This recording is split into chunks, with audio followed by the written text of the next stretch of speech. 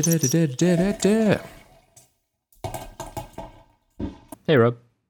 Hey, Lloyd. Man, I haven't spoken to you for ages. It's not even like we're recording 2 episodes in a row. Unbelievable. See you later, fourth wall. Does that exist in podcasting? Well, this is all just a fiction, so I suppose so. Oh, it's all part of the UCSU. Yes. Bring it up so every on board. episode now. I'm so on board. Yeah. Hi. Are you still couldn't pull it drinking off. coffee? Like how's it going? I guess. No. It's a whole new week, and I'm smashing bevies, Smashing bevies. sinking Hit me with the bevy titties. list. Yeah, English breakfast. Big one. It's a English big one. breakfast, barley wine. Spiked English breakfast, right? Ooh, yeah. It's spiked with a little bit of milk. It's a classic spike.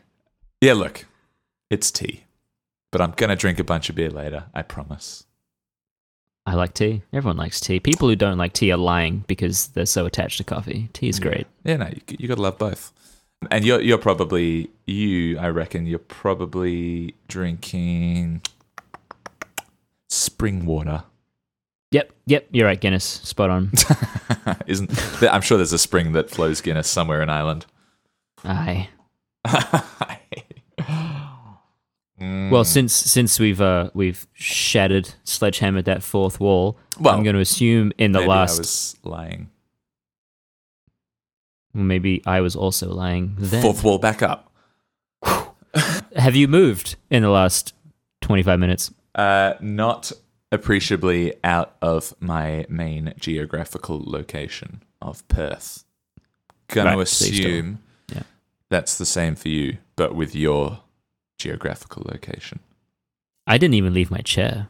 Did you not? Oh, no, that's a lie. I got a beer. But I'm back in the chair. Same chair. Same before. chair, same place, same distance. It's a long distance, but we need to know how far it is exactly. And Lloyd, this week, it is, I don't even know how to say that number,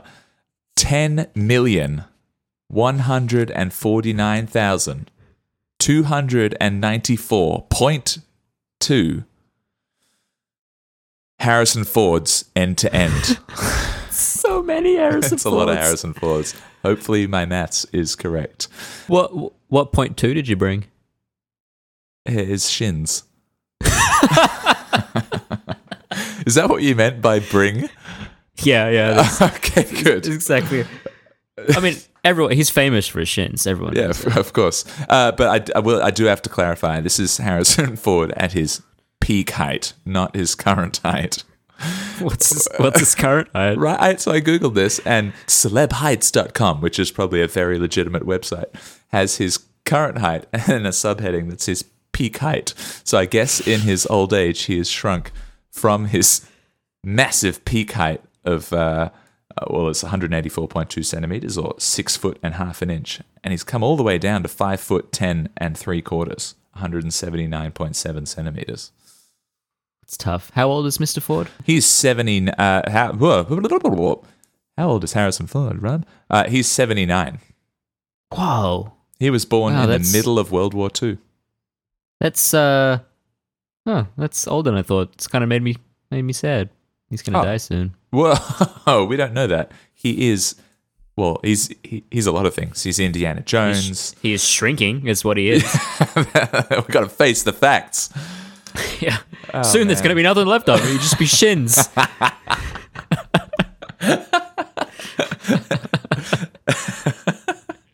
Nothing to say to that. It'll just be shins. I can't even picture Harrison Ford. Harrison Connery. I can't picture him in shorts. There are pictures of it. Just Googled it. Oh, there's a bunch of them. He's worn shorts lots of times in his 79 years. Wow, he's been around the block a few times. Wow, there's some good shins. I bet he's got like real tan and real nice calves. He seems like a calf guy. Yeah, and quite long legs. Yeah. Well, hopefully, because it's all that's going to be left of him soon. Ah, damn it.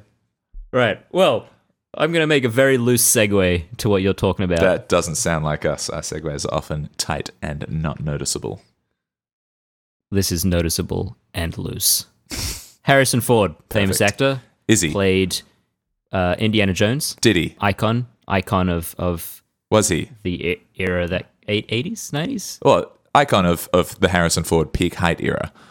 Yeah, look, that's not relevant. This isn't the fact. Harrison Ford is an icon, and he played Indiana Jones. Indiana Jones, famously in the movies, has a huge fear of snakes. And what are you talking about this week, Rob? Oh my goodness. I am talking about my rational fear of huge snakes. See what I did there? You know what? You're right. It was flawless and unnoticeable. Very tight segue. Didn't even happen. This week, Lloyd, I learned about, brace yourselves, and a small moment of silence, the Titanoboa. Oh, very well introduced. Thanks. As you can potentially guess, the Titanoboa was a monstrous prehistoric snake of South America. And it was, and I hate you for making those pictures because So I don't sorry. have a fear of snakes, but Yeah, this is well, you one do of the now. most terrifying things. Like truly monstrous. I don't say that lightly. We're harking back a little bit to some previous episodes, woolly mammoths and the Jurassic Park segue and all that prehistoric, wonderful stuff that is so fascinating. And I also seem to be doing a weird variation on sizes. A couple of weeks ago, we were looking at another Titan, the big old ship that lost in fisticuffs to an iceberg. Ooh. And yes. then last week, which was definitely not just earlier this morning, tiny trees. So that means that the next episode, you have to find something tiny again. Got to be something small, yeah. I don't know why. I wrote here, tiny trees. But I guess they're tiny trees with big attitudes. So I guess it's all big stuff? Not sure. Are you a marketing exec from the 90s? No. But anyway, so the Titanoboa, I'm going to give you the lowdown. There's a little bit in here to set the scene. So it's another example of why I guess paleontology is still so damn exciting, even though it sounds like it's just old, boring stuff. So it all started when I think some students were visiting some big, dirty, great coal mine in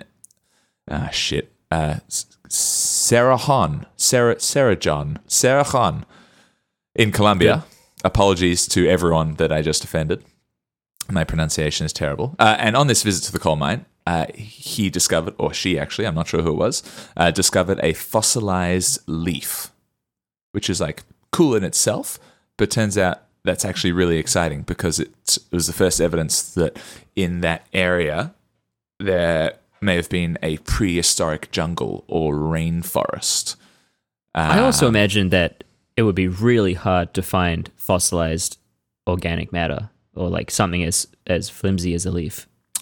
I guess so. Well, it's like the imprint of a leaf that's fossilized, right? Yeah, something like that. Yeah. But I guess it's also not that weird. I was thinking to find something like that in a big coal mine because like fossil fuels and fossil fuel deposits are often areas of large amounts of organic matter that's been compacted and decayed and stuff. So it makes sense that there's old dead stuff there. This leaf was dated, and it was dated from the Paleocene era, which is right after the extinction. Well, you say right after, which millions of years, but in the cosmic scheme of things, relatively soon after the extinction of the dinosaurs, in the region of like 66 to 56 million years ago. Turns out this is evidence of one of the world's first ever rainforest, and certainly the oldest prehistoric rainforest site in South America. That's so cool. So cool, right? So real exciting for the paleontological community. So they get digging a bunch of holes, and they uncover giant turtles, remains of giant turtles digging holes, massive turtle. Oh. I've been down here for ages. Please help me. Giant turtles, giant crocodiles. And I'm not sure why this excited me so much, but the evidence of the first bananas, avocados, and bean plants that would have ever sprouted on Earth. That is exciting. Isn't it? And I have to assume that they were also giant. I eat a banana a day, so this is very exciting. The first ever banana. Yeah, I also have a banana a day. Wow, we are so alike. So in touch. But like everything back then was enormous, right? So we must be talking mega avocados. That's a big breakfast right there. Mega smashed avo. Also a super awkward health class. Mega bananas. Yeah, those people with bonsai penises would be feeling real shit then, wouldn't they? Sir, it's nothing like mine. Anyway, in amongst all this exciting stuff, they found, at least in the initial digs, one very large vertebra, which is always exciting. And from, I guess, the way it looked and the way they compared it to existing fauna, it prompted suggestions of a mega snake. So they immediately start digging, and ideally they want to find a skull, because that would help them piece together and confirm that it was a snake. So I'm talking about this, reading my notes, and on my other screen there's just this picture of Harrison Ford in Speedos, because I was looking for his shins. Anyway, so they're looking for a skull, because that would tell them so much about this thing they've discovered. And apparently that's actually really hard, because snake skulls, although they can have a really big bite, all of that comes from muscles, which degrade, and the skull part, the bone part, is actually really fragile, so they often disintegrate or get crushed during the fossilization process. But over the next few years, they uncover remains of 28 separate, huge, slithery boys. Oh, what a find. Yeah, right? What a rush that would be for those paleontologists. So many, including multiple skull fragments, which they were all stoked about, which allowed them to piece together a complete Titanoboa. Never get tired of that. You would if you saw one. Oh, I'm exhausted. I would just die. Blah. Straight up death. So this is, like I said, a real big snake, 45 to 50 feet long. That's 14 to 15 meters, which is like more Harrison Fords than you want in a snake at his peak height. It's so big. Yeah, that's a big old snake. It's too big for a snake to be. And its body could get up to 1 meter wide, and it weighs in at over a ton. Yeah, the girth is what freaked me out. The meter of girth. That's just... It's a thick bitch. I wrote, holy shit, that's a snake, but I like thick bitch. That's good. Both are good. I mean, it's just monstrous. I read one of the articles was also shocked at the girth it was explaining, and it was like, one way to picture it is imagine it chasing you through just a normal sized door. It's having to squeeze its body through a normal sized door to continue chasing you. Fuck that. That's a big snake.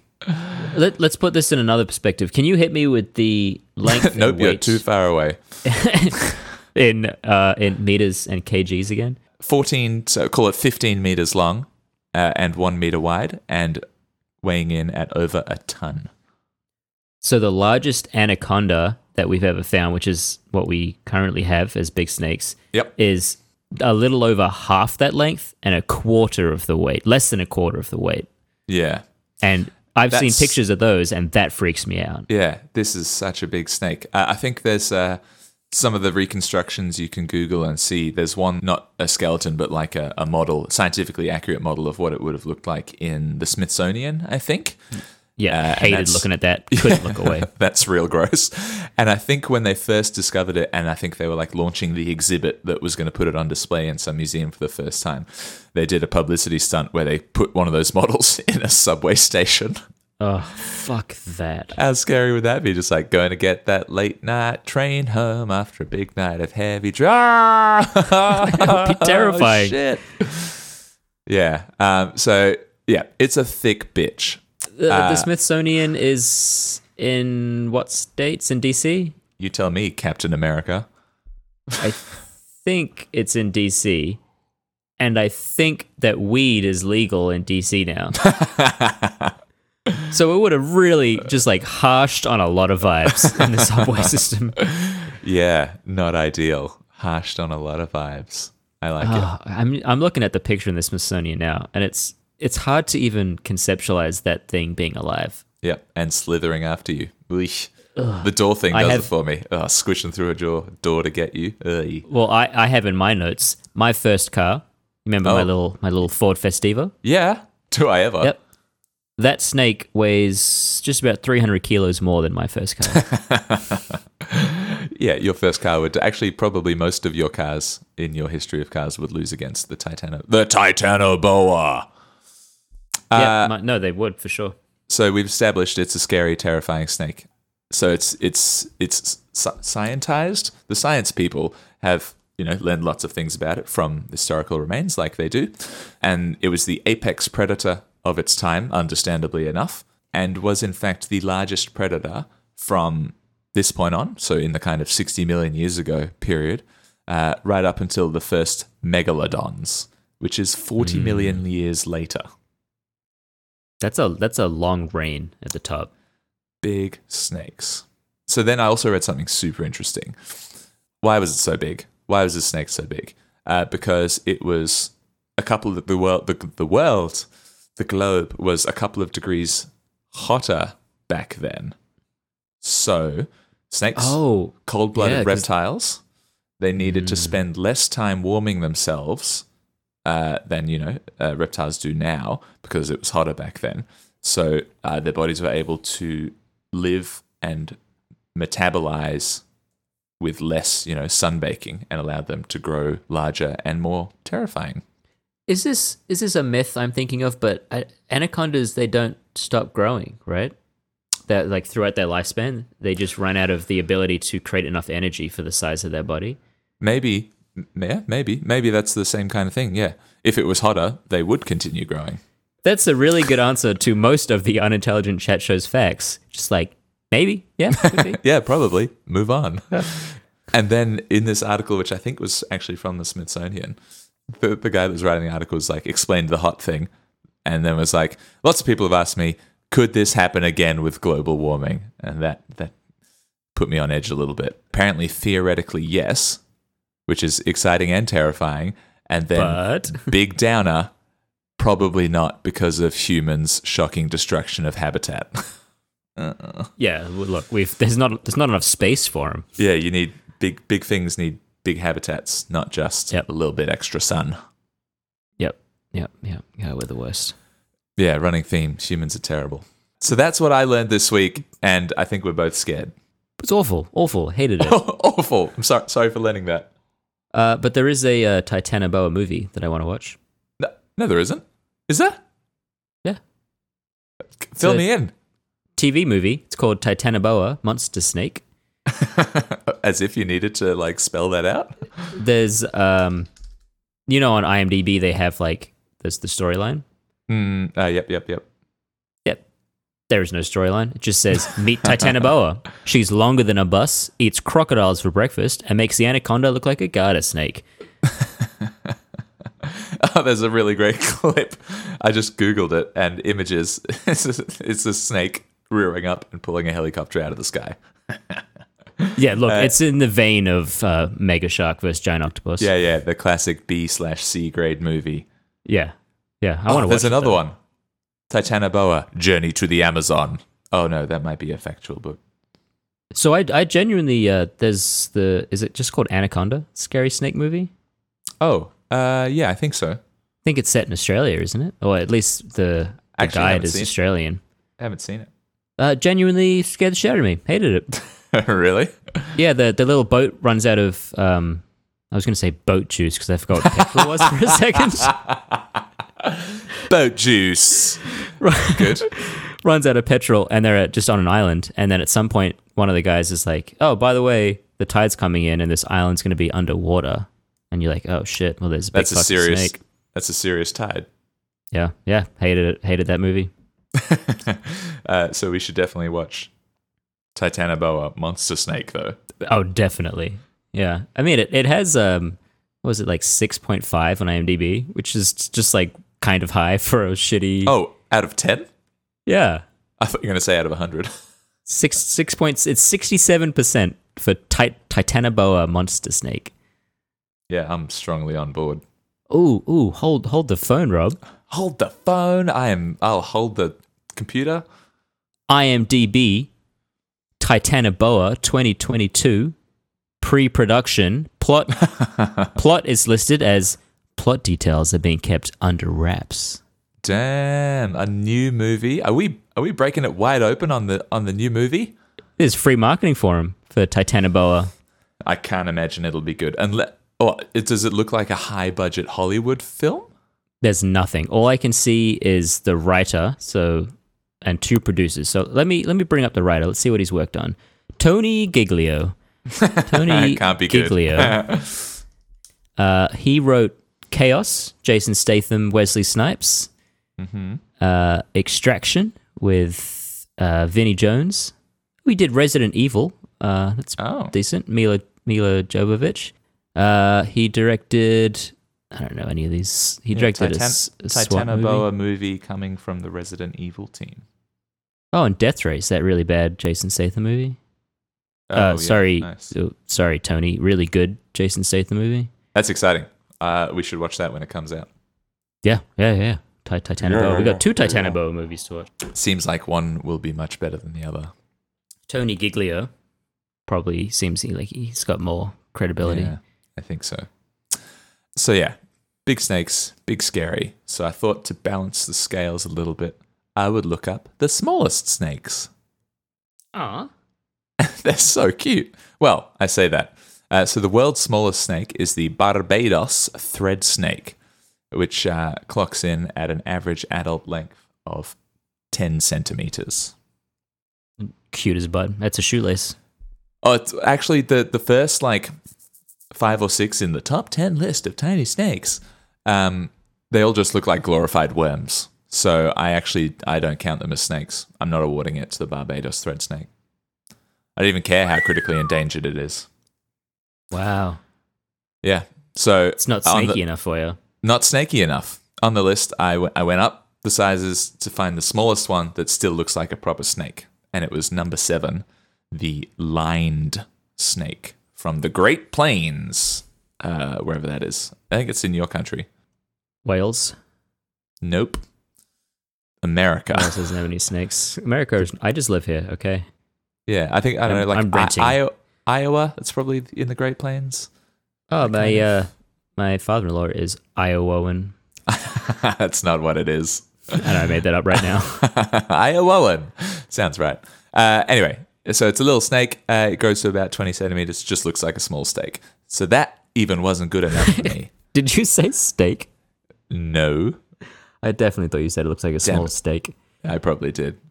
We'll check it. Small snake. Before we move on. Oh. I would like to throw my hat in the ring for judgment of the Barbados snake. What's it called? The Barbados thread snake. Thread snake. I don't want you taking full... Okay, it's a worm. Yep. All right, moving on. Good. But Google this one, because I was like, this one's a boring snake. I want the coolest small snake. Because Titanoboa is a cool big snake.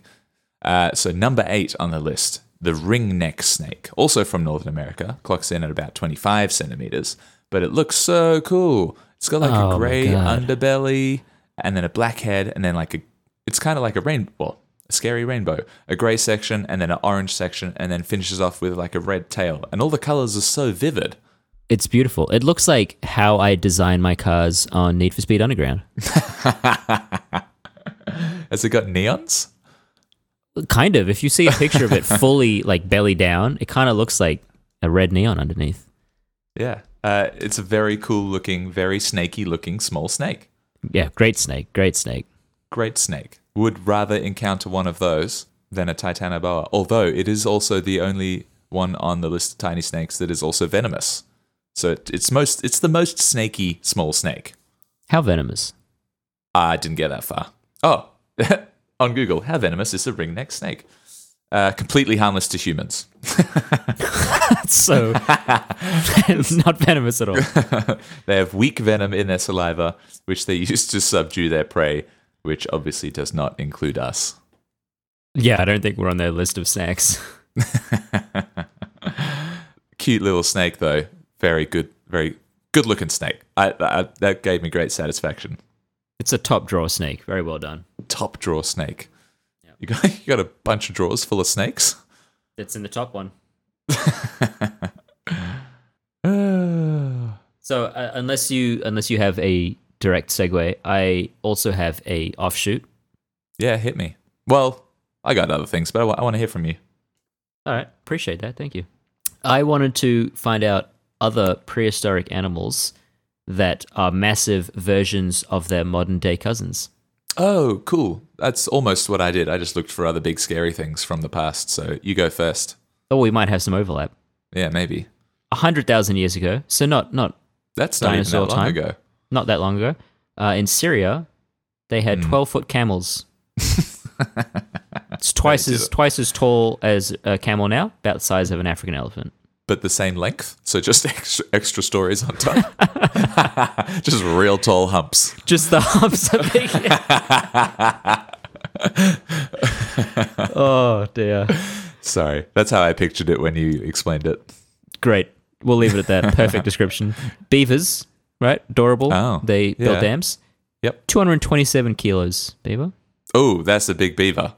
Yep. And that also, what is adorable in a beaver now, they're little like chewing on logs and stacking stuff up and big teeth, at 225 kilos is terrifying. Yeah. Yep. Yeah. Oh, did they just were they forest clearers? Did they do similar things?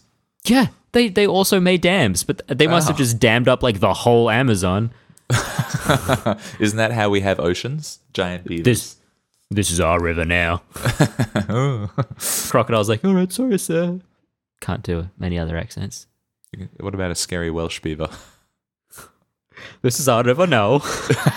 All righto, buddy. See you in a minute. Yeah. Moving on. Yeah, what else? That's gross, large beavers. Not into it. Dragonflies the size of seagulls. Oh, no. That's almost the worst part about some of those, like the movies that have prehistoric animals in them, is the giant mosquitoes and giant bugs. Ugh. Yep. I'd rather hang out with a T-Rex and a titanoboa than a mega mosquito. Yeah, it's gross. Mm. Then there were terror birds. Great name. Oh. You ever heard of...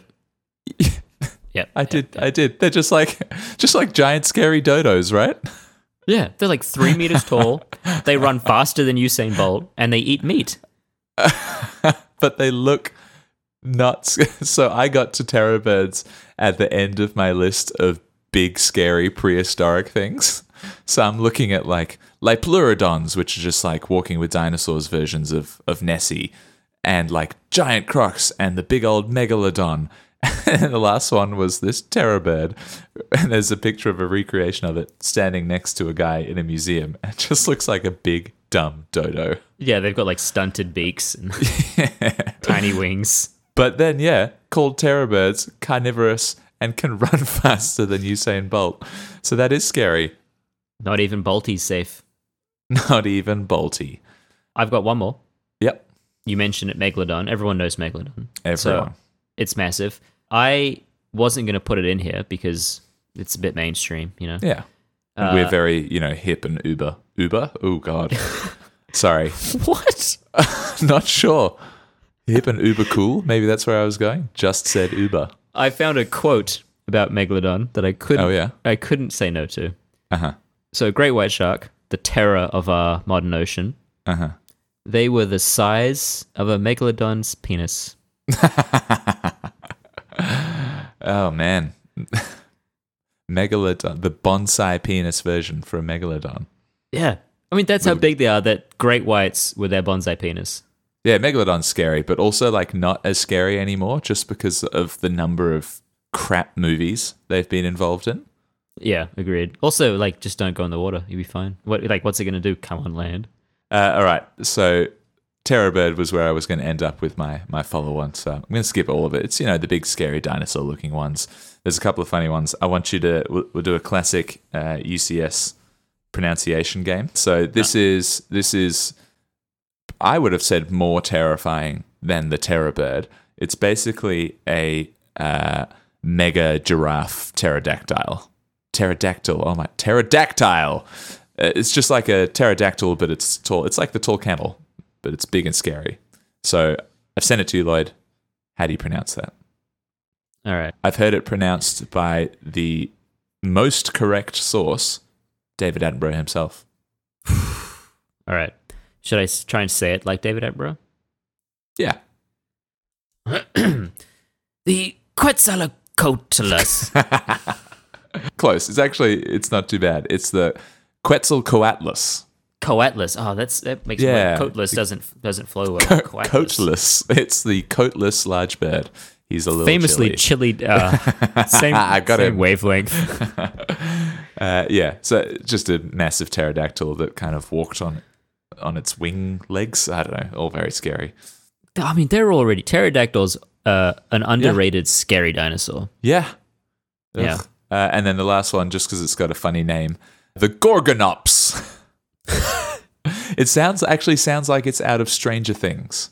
Well, yeah, the Gorgon. Isn't that the bad guy? They have the Demogorgon or something. Demigorgon. Yeah. Anyway, the Gorgonops was a real thing, and it basically looks like a 3-meter long saber-toothed croco dog. Oh. Yeah, picture that. I'm going to Google it. Let's see if my description was apt. It was. Yeah, you're spot on. It's a croco saber dog. Large, scaly dog with a bit of a snout and some spiky teeth. Imagine a dog dinosaur, the friendliest of all dinosaurs. Yeah, I would love a dog dinosaur. The golden retrievosaur. And so I'm sufficiently scared. So I think that's probably a good time to ding the bell on Titanoboa and move on. Just like really good movie voice. Thanks, buddy. Time for our next segment, our little breakup segment. What are we doing, Lloyd? Hashtag upward tweeting. Upward tweeting. So that is where, on a weekly basis, one of us will tweet someone just way above us, just so far above us that we would love to have on the show.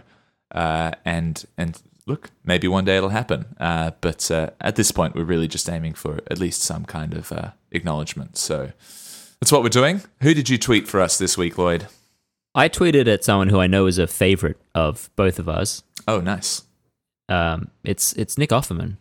Ah, such a favorite. Yeah. Funny, talented, just a paragon of masculine positivity, I think. Yeah, he's just it seems like such a great guy. Does. What did you say? How'd you bait him? I'll just read the tweet verbatim for you. I said, Nicky,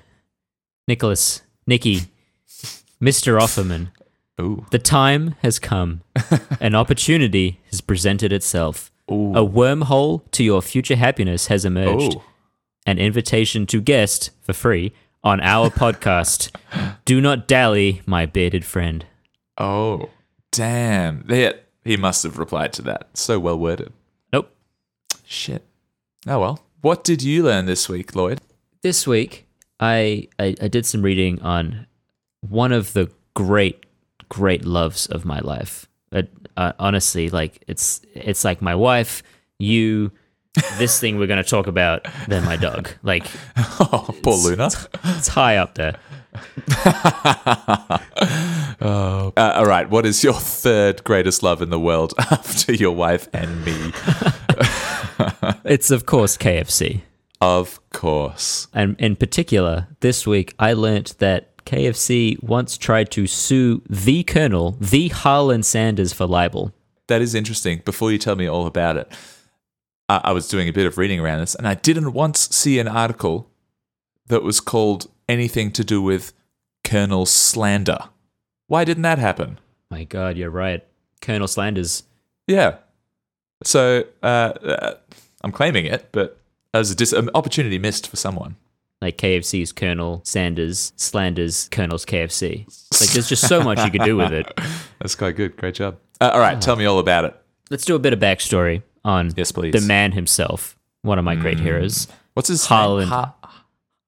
Harland. Harland. Yep. Okay. He's from the South. So, Mr. Harlan Sanders. That was terrible. I'm just going to keep doing my own voice. Not bad. I was going to say you should actually do the whole thing. Kentucky accent. It's just, no. I'm not going to do it. Okay, fair enough. So, Harlan Sanders, better known as the Colonel to us, the face of KFC. Essentially, just to give you the highlights, his father died when he was quite young, which means his mother was working multiple jobs. He had two young siblings, so it kind of fell on him to do some of the homekeeping stuff, including cooking. So, as a youngin', he developed some cooking skills and a love of cooking, but it took a bit of time for that to leak into his professional life. He had a bunch of jobs. Like, he was a ferry driver at one point. Oh, yeah. Didn't he start like a ferry company that was like really successful? Yeah, like he did a bunch of stuff. He's a bit of a CEO entrepreneur. Jeffrey Bezos. Sorry, carry on. Yeah, great. In 1930, he had the opportunity to own a gas station, a petrol station from Shell. Every young boy's dream. Yeah, exactly. And him and his family were able to live at the gas station. So I think at this point they were quite poor. Every Sunday, Harlan Sanders, Mr. Colonel, he would cook a big Sunday feast for his family, which was like ham, steak, and fried chicken. Just like delicious, amazing food. He realized, running the gas station, that a lot of people were driving through. Bear in mind, this is the 30s, so people are talking more, not just like Googling Yelp reviews. So people are asking him, where in Kentucky should I go to eat? Like, we want to find somewhere good. We want to go somewhere where we can get classic food. And he realized, I make really good food. Yeah, why don't I just start selling my food? So he started selling it, and I actually, haven't written down the name of his gas station restaurant, which I think was like the Sanders Family Cooking Company or something. Not sure. Yep, but it was something. Yeah, Believe probably. me that it was something. I believe you. He started selling food out of this, what I guess would be a diner in this gas station. Yeah. And it became a part of like Kentucky's Americana. It was like a piece of their tourist revenue. And the reason he got the title Colonel is because he was given the title by Kentucky's governor. It's the most bullshit. It's the highest honor that can be bestowed by the Commonwealth of Kentucky, whatever that is. So it's kind of like it's meaningless. Yeah, but it's not a rank. But you can be given a certificate that says you're officially called the Colonel. Yeah, it's an honorary title for service to Kentucky's cuisine landscape. And I guess it stuck with him. People started calling him the Colonel. If I was given an honorary certificate that I was the Colonel, I would also tell all my friends to call me the Colonel. So yeah, I guess so. I read kind of anecdotally that everyone in you started doing it. Like, all right, yeah, we'll call you the Colonel. And then later they did it very earnestly. Seriously. Yes, sir, Mr. Colonel, sir. Yeah. And he started dressing like he does in all the ads. Like, that's genuine. Yeah, he wore that everywhere. Like the white suit with a little black like shoestring Kentucky tie. And he had like a summer version and a winter version that was obviously like a thicker wool suit. Yeah. He was real into his own image. He was a marketing guy. Yeah, for sure. Around this time that his restaurant was blowing up and people were loving it, he started selling his recipe, his secret herbs and spices, to restaurants. That was his business, was selling the recipe to these restaurants, and I think he probably got a cut of sales of his chicken that they sold. So they were not his restaurants. He was just selling them. They would just be like ma and pa restaurants in the US and Canada. Okay. Yep. He'd made about 200 deals with various restaurants, and it was in 1959 that he sold that company, so his company that made all these deals, to a bunch of investors for about $2 million. So that's $18 million in today's money. So that's not he's done well. He's done pretty well, but it's not huge. It's a fucking bargain if you're the guys that bought KFC. Yeah, because what's KFC's worth? Like billions now. They sold it to PepsiCo in the 80s, I believe, or 90s, for $850 million. Oh, profit. And they now have a revenue of $28 billion a year. That's a lot. Yeah. Like you said, he had his suit. He had his mustache, his white mustache. So he stayed on after the sale as a spokesperson. He all he did was travel around the country doing commercials, doing meet and greets. Yeah. He wasn't in the logo until the late 70s. Oh, okay. Which was pretty close to the end of his life, but he was still like recognizably the face of KFC. Yeah, sure. But around this time in the 70s, KFC had started altering the recipe specifically for the gravy. I have a couple of quotes. He made his gravy. I'd love to try his gravy. He said that his gravy was so good it'd make you want to throw away the darn chicken and just eat the gravy. I've read the quote that he did about the changed gravy recipe as well. Yep. Can I do it? Yeah. Can I do it in a Southern accent? Of course you can. I encourage it. All right. I assume that's exactly where we're up to in the story, right? His quote after tasting the changed. Yeah. My God, that gravy is horrible. They buy tap water for 15 to 20 cents 1,000 gallons, and then they mix it with flour and starch and end up with a pure wallpaper paste. And I know wallpaper paste, by God, because I've seen my mother make it. There's no nutrition in it, and they ought not to be allowed to sell it. I really committed hard to that. You know where you just took me? Where did I take you? You took me to a museum exhibit where you press a button. Yeah, and it's like the animatronic head moves side to side and arms move up and down. It lives out history for you. It's exactly where I was just taken.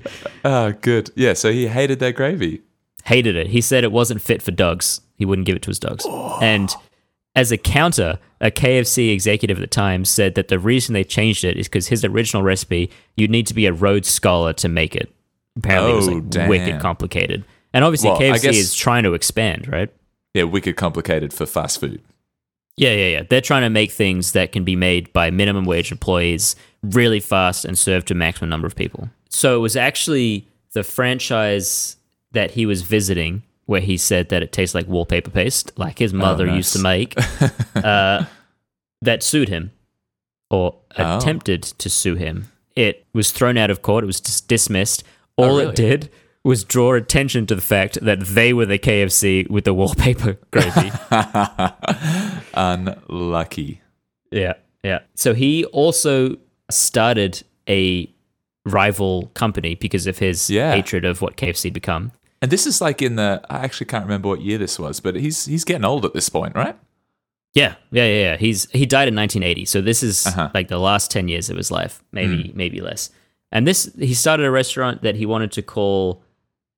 Again, I just haven't written it down, but he wanted to call it something. Yeah, I've got. So he went. I think he went back to one of his original restaurants that he opened in like Corbin, Kentucky, or whatever it is, and they opened it as Claudia Sanders, the Colonel's Lady. And KFC took him to court.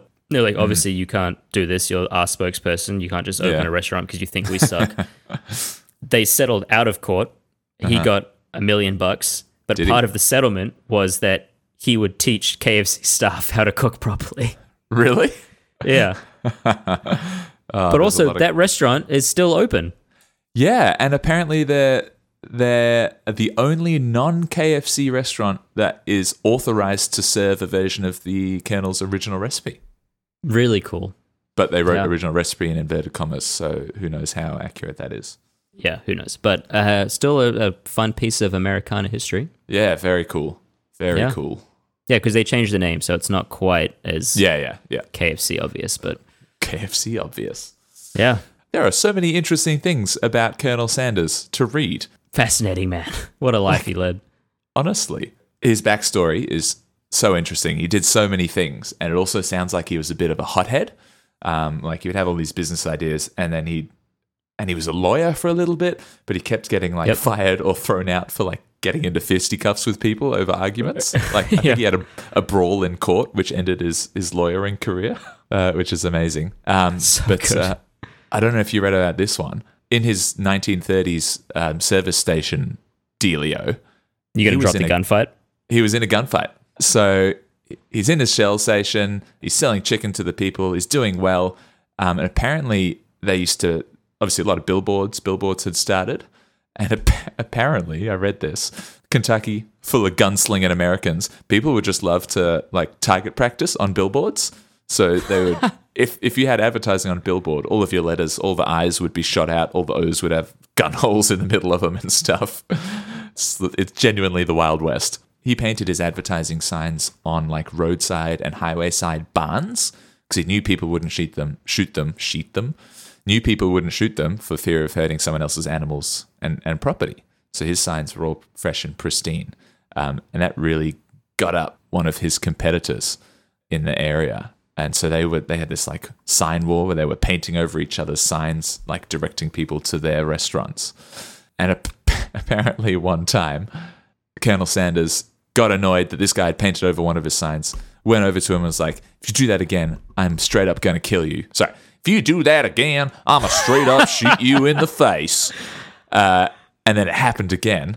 And this guy, his name was Matt Stewart. He took his gun with him after this threat next time he went to paint one of the Colonel's signs. Colonel gets wind of it while he's painting it, goes down there with a couple of the boys from the Shell station with guns, and Matt Stewart sees him coming, jumps off his ladder, pulls his gun, shoots, straight up kills one of the Shell employees by shooting him through the heart. Colonel Sanders grabs that guy's gun, shoots back, hits Matt Stewart in the shoulder. Matt Stewart surrenders. They all get arrested and taken down to the sheriff's office. Sources are a little shady at this point, but Colonel gets off scot-free.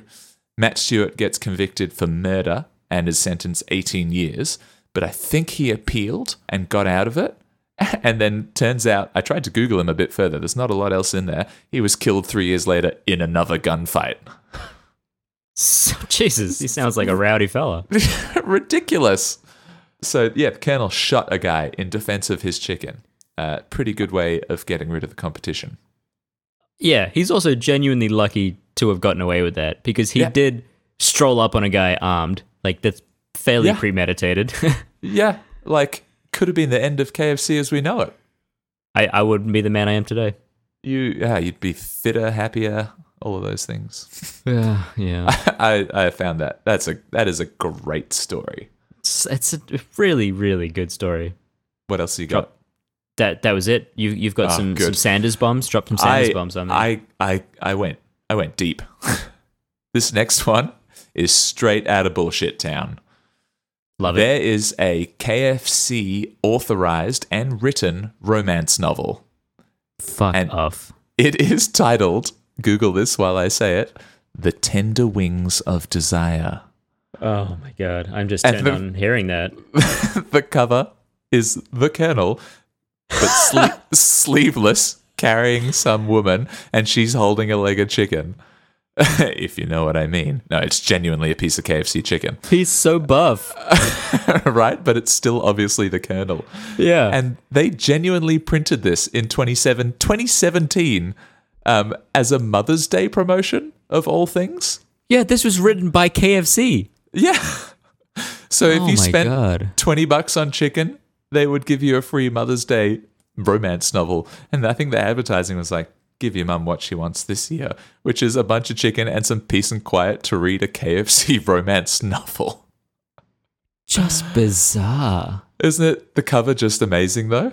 Oh, it's so good. It's so good. Oh my god. It's a 96-page novella, and it was available on Amazon for a bit, but it's not anymore. And I had a quick look. It seems quite rare now. Like it could be a piece it's worth something. Nah, probably not. But it'd be a piece of, KFC collectible memorabilia. So I'm going to read you the blurb. When Lady Madeline Parker runs away from Parker Manor and a loveless betrothal, she finally feels like she's in control of her life. But what happens when she realizes she can't control how she feels? When she finds herself swept into the arms of Harland, a handsome sailor with a mysterious past, Madeline realizes she must choose between a life of order and a man of passion. Passion! Shit. A man of passion. Can love overcome lies? What happens in the embrace of destiny on the tender wings of desire? Oh my god. Apparently it's quite shit. I mean, it's gotta be. I desperately am going to try and get a hold of it, though. I need it. I need it. So that was great. And then I was reading about it on a Reddit page, of course. And there's another level, Lloyd. Ooh.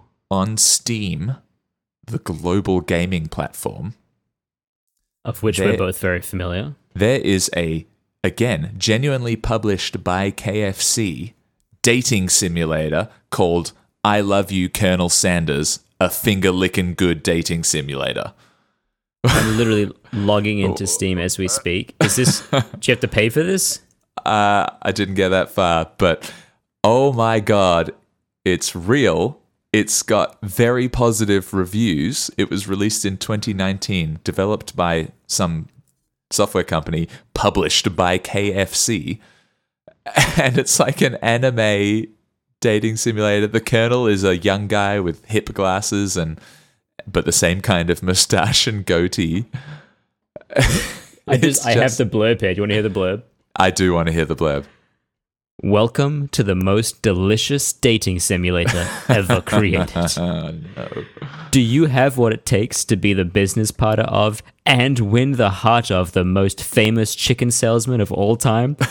Play to find out. Go ahead. Colonel Sanders is waiting. Features 9 lovable characters, multiple hours of playthrough, dateable Colonel Sanders, a secret ending, cooking battles, battles, amazing, 11 herbs and spices. Oh, I can't. Oh man, there are some reviews on the Steam page, at least on the web version of the Steam page I'm looking at, that are also equally as amusing. Like, not recommended. Now look, the game is great and all, but when I tried to have sex with the Colonel, it gave me a game over screen. Good. Phenomenal review. Different review from Zoe. I'm mentally unstable after playing not even 10 minutes of this game. Amazing. It's 11,000 reviews. Unbelievable. And it is free. Oh, man.